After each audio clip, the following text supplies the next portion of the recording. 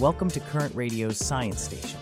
Please enjoy today's selection of science news.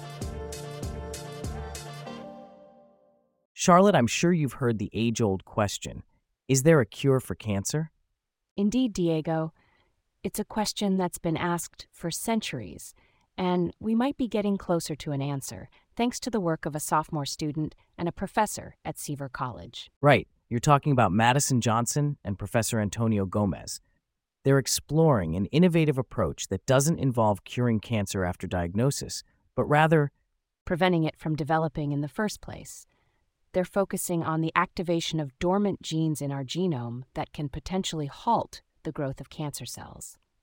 And to do this, they're using CRISPR, a gene editing tool that can target specific DNA segments. This isn't science fiction, folks. This could be a game changer in the medical field. Absolutely, Diego. It's fascinating how Johnson, an undergraduate, was drawn to work with CRISPR from the get-go. And despite the lack of lab space and equipment, she and Gomez plunged into this uncharted territory of research. Right, they didn't let these obstacles deter them. In fact, they made a significant finding during their study. It turns out that when a specific gene, GAS1, is upregulated by CRISPR activation, the growth rate of cancer cells decreases significantly. That's a breakthrough, but it's not without its ethical considerations. Gene editing is a complex field with potential implications for future generations. It's a balancing act between the promise of medical advancement and the moral responsibility of... Absolutely, Charlotte. But the beauty of Gomez and Johnson's approach is that they're not altering the DNA sequence. They're activating what's already there, which doesn't pose a risk of passing on modifications to the next generation. That's a crucial point, Diego. And their work is far from over. They're documenting their findings and hoping to publish them soon.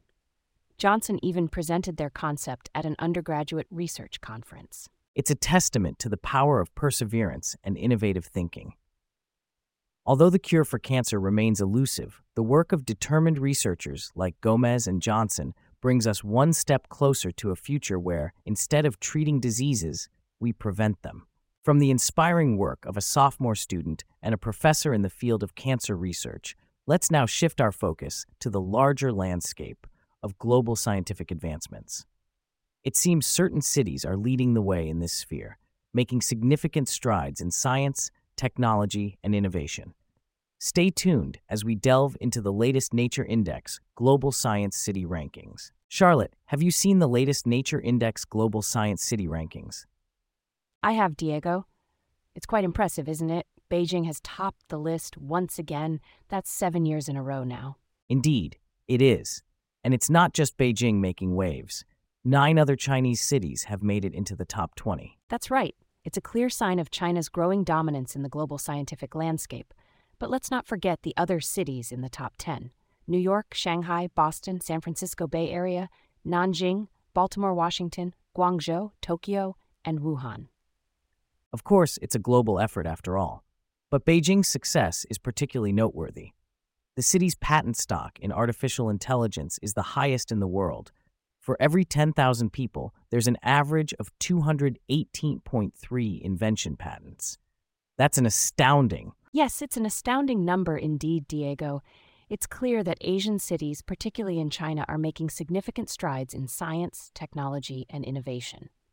Zheng Rong, the vice president of Tsinghua University, has said that there's a growing need for these cities to play a more significant role in international cooperation in the field. And that's a good point. As these cities continue to rise, they could offer valuable insights and contributions to global scientific advancements. It's a fascinating time for... Absolutely, Charlotte. It's a fascinating time for science and technology.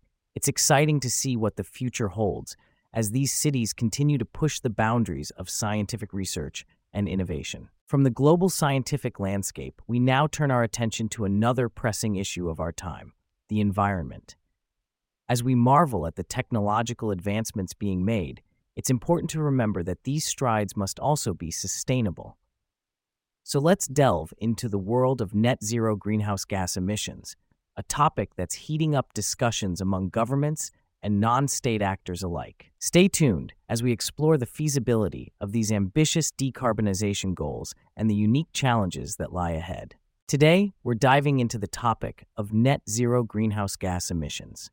It's a hot topic, as many governments and non-state actors have pledged to achieve this goal. That's right, Diego. But there are questions about the feasibility of these decarbonization goals.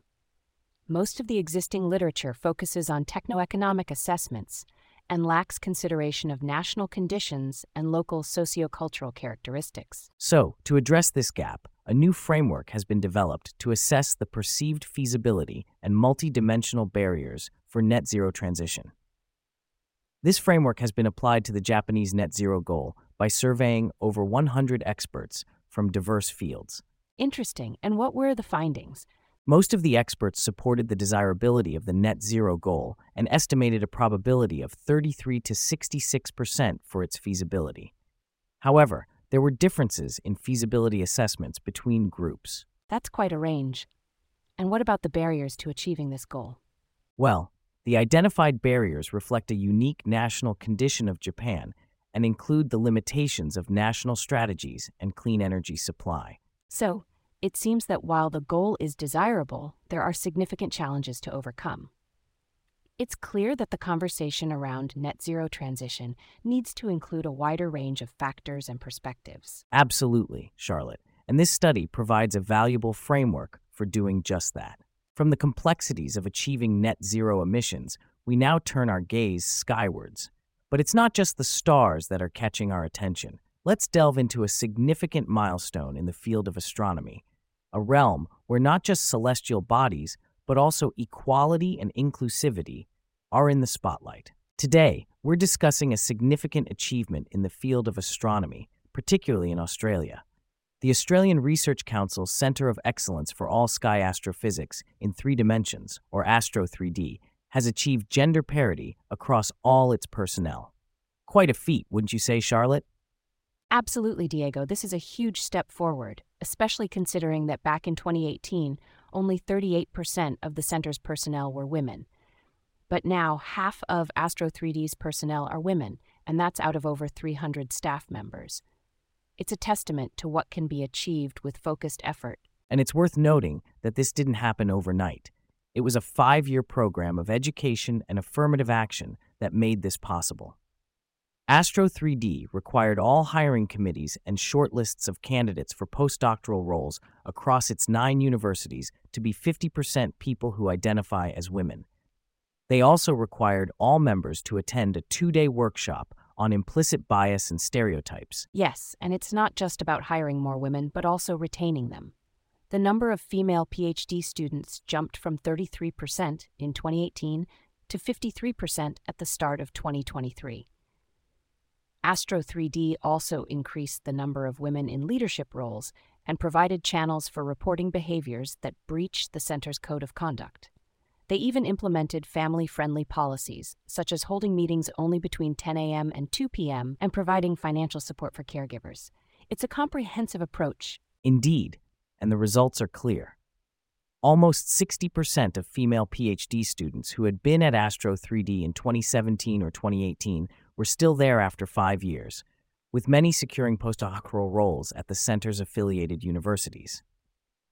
More than 2/3 of female postdoctoral researchers were also still working at the center in June 2022. It's evidence that these strategies are effective. And this isn't just about Astro 3D. They're hoping other institutions can apply the same methods and achieve similar success. But it's important to note that broader and longer studies are needed to determine whether these initiatives lead to lasting results and can be applied to other universities and large organizations. Absolutely, and it's not just about gender diversity.